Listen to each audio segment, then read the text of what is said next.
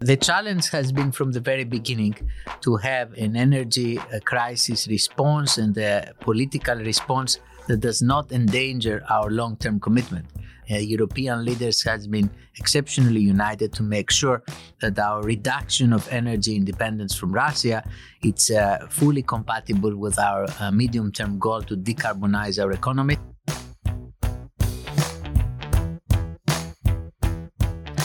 Hello and welcome to Energy 360, the podcast from the Energy Security and Climate Change Program at CSIS. I'm your host, Lisa Hyland.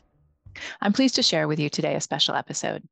Erasmus Thomas, the Director General at the European Commission in charge of Taxation and Customs Union, was back in Washington this week and stopped by CSIS for a quick conversation with Joseph Mikett about the energy challenges in Europe this winter, the future of the energy transition and climate measures, and the state of US-EU cooperation. It's a great conversation. I'll turn it over to Joseph now. Erasmus Thomas, thank you for joining us at CSIS today. You're a friend of the program. We've spoken before. You're visiting Washington. And the thing I really want to hear from you today is, how is the energy crisis in Europe affecting your plans? And in particular, the relationship between the energy transition and the new energy security imperatives that Europe is facing is what I would love to speak with you about today. So welcome to CSIS again, and it's very nice to see you. Thank you, Joseph. It's great to be back in Washington, D.C. again, and many people here all over the world, full IMF annual meetings in full swing, and a lot of people exchanging ideas, and luckily exchanging ideas about climate change challenge that remains at the core of the policy debate here. I think in Europe, since we met last year, we have this incredible challenge of the war, that it is our doorstep, the war by Russia at our border. And this has created exceptional energy security, social crisis, climate emergency, and of course, unfortunately for our friends in Ukraine, real death and destruction at our border. Now, I think the challenge has been from the very beginning to have an energy crisis response and a political response that does not endanger our long-term commitment. And this is what we have done. European leaders have been exceptionally united to make sure that our reduction of energy independence from Russia is fully compatible with our medium-term goal to decarbonize our economies. One of the first actions that were adopted by European leaders was an urgent plan to repower our economy, so accelerate energy transition with a big emphasis on renewable energy. They do not have import reliance. And this has already produced results in Europe. It will unfold over the next couple of years. And of course, very important energy efficiency and demand reduction efforts and measures to optimize the use of the energy we have in the EU. And at the same time, keep promoting low carbon technologies for the medium to long term. Keep our Green Deal and, Fit for 55 targets for 2030 and potentially increase them and try to use as much as we can domestic resources. In the short term, this has an impact in our fiscal position. It has impact on our vulnerable households, in our energy intensive industries. There has been an increase in prices and energy prices, and it has obliged us for energy security to use coal in the short term. But there is the commitment, let's say, to replace it as fast as we have replaced Russian gas.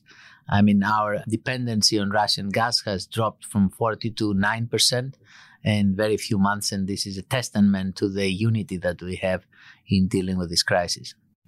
So it'd be great for our audience to hear your perspective on how the EU is helping countries navigate the increased costs that consumers are facing. We stand on the precipice of the winter. Heating costs are already starting to give many people in European countries sticker shock. And there's a sense that we're sort of praying for a warm winter. Bruegel reported recently that more than 11 countries in Europe, this includes the UK, are spending more than 2.5% of GDP on energy relief.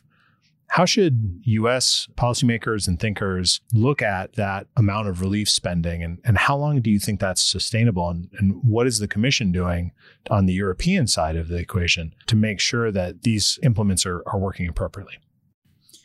I think by and large, the policy response in the beginning after the war and when the energy prices started going up has been centered around a fundamental principle that we need to accompany the response with and make it compatible with CO2 reduction. At the same time, when it comes to the fiscal front, the guiding principle was to offer targeted and time-limited support. So by and large, countries have done this. So they have not reduced taxes, they have not reduced VAT on certain, or they have marginally reduced excise duties, always for a short period, do a targeted support and wait and see.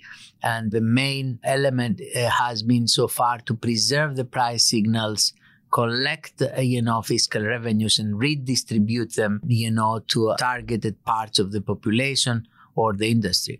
Now, the energy price shock has been brutal, and it has not affected only the so-called narrow band of what is called a household in conditions of energy poverty or households that are vulnerable to energy, but it was so drastic, the energy price increases for the households, that one needs to shield, on average in Europe, around 55% of the households in different ways. So it's a big operation, but except in some cases, most countries, they targeted and they time limited the support. And I think this is encouraging. Now, we had negative impacts of our industry and on our industry. And the response there, it takes more time. It's more complicated, but I think it is at the center of our policy agenda of the leaders to try to ensure that the cost of energy does not disproportionately affect our supply chains. We had unfortunate events with closure of industries on fertilizers or a certain, in the aluminum sector or in chemical sector. And there has been now a good debate and strong measures that have been taken place that, demand reduction is not unnecessarily threaten our supply chains. And the fiscal cost is high. It is a little bit higher than, very tight and technical calculations would have done. We have the IMF published this week policy advice, and I think there is rationalization on the fiscal, measures that are taken. And I think this goes hand in hand with measures to reduce demand, and I think that we will see this working.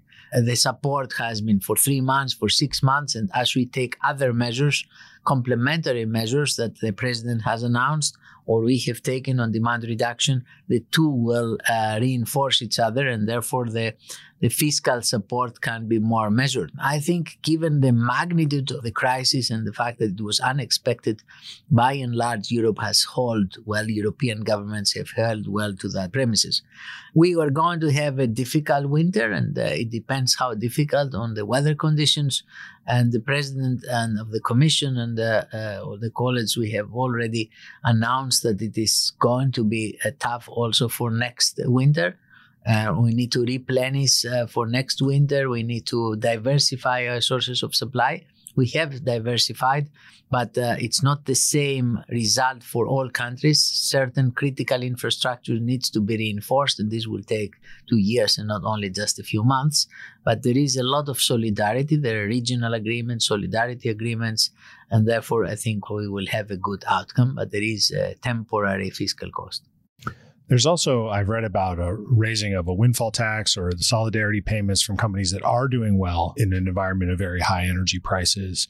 What role will that policy play in helping to resolve some of the challenges you're facing? We had to adopt measures, a solidarity contribution and the so-called revenue cap for parts of the energy industry that had unexpectedly high profits just because of the developments in the gas market and the electricity market, developments that were driven primarily by Russian behavior as it dominates a Russian gas supply or market. So again, I think the same principles. We made a very targeted intervention, time-limited intervention, proportionate intervention, because in the case of the oil and gas industry, extraction and other industries, we had a solidarity contribution, which is a 33% charge, one-off charge for the excess profits.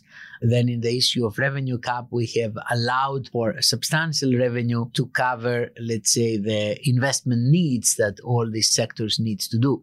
So the measures, the tools were used in a proportionate and measured way for a time-limited way. They have not undermined investor confidence, and we have worked as much as we could given the tight limits together with the industry to do that.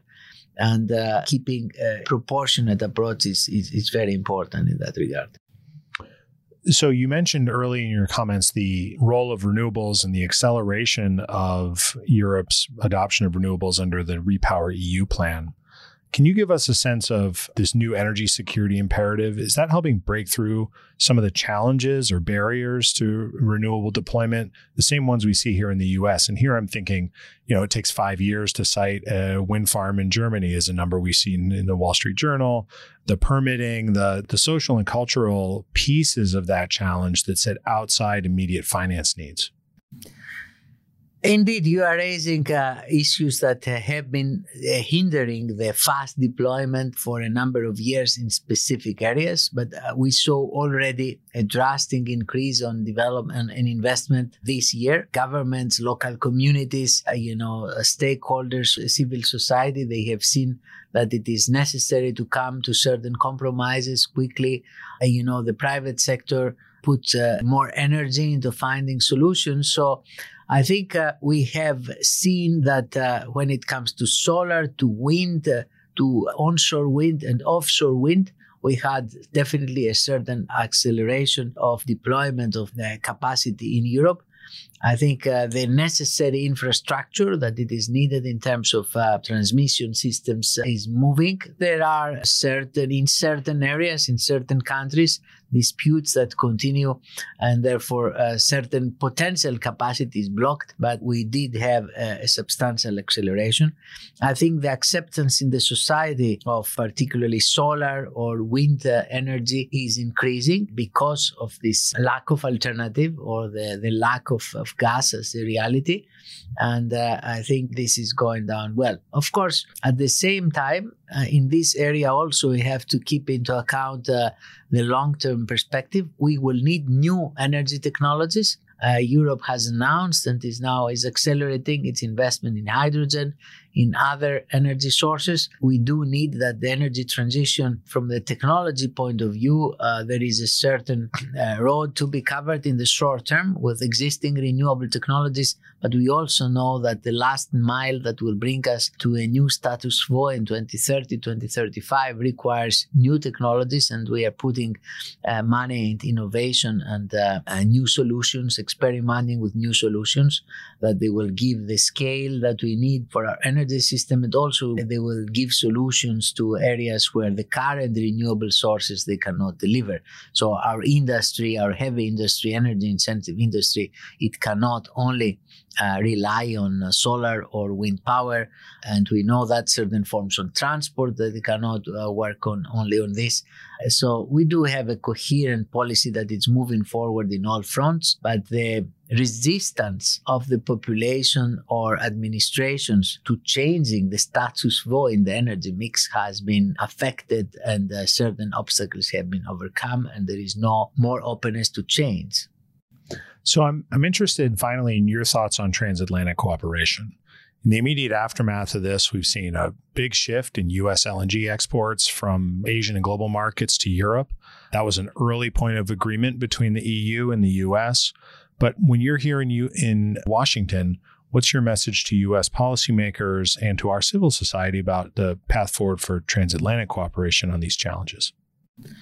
Well, the cooperation on LNG has been a big success, and it has helped a lot to provide security. There was a joint statement by our presidents earlier this year that there will be an additional objective of imports of 15 BCM, and we already have 41 BCM.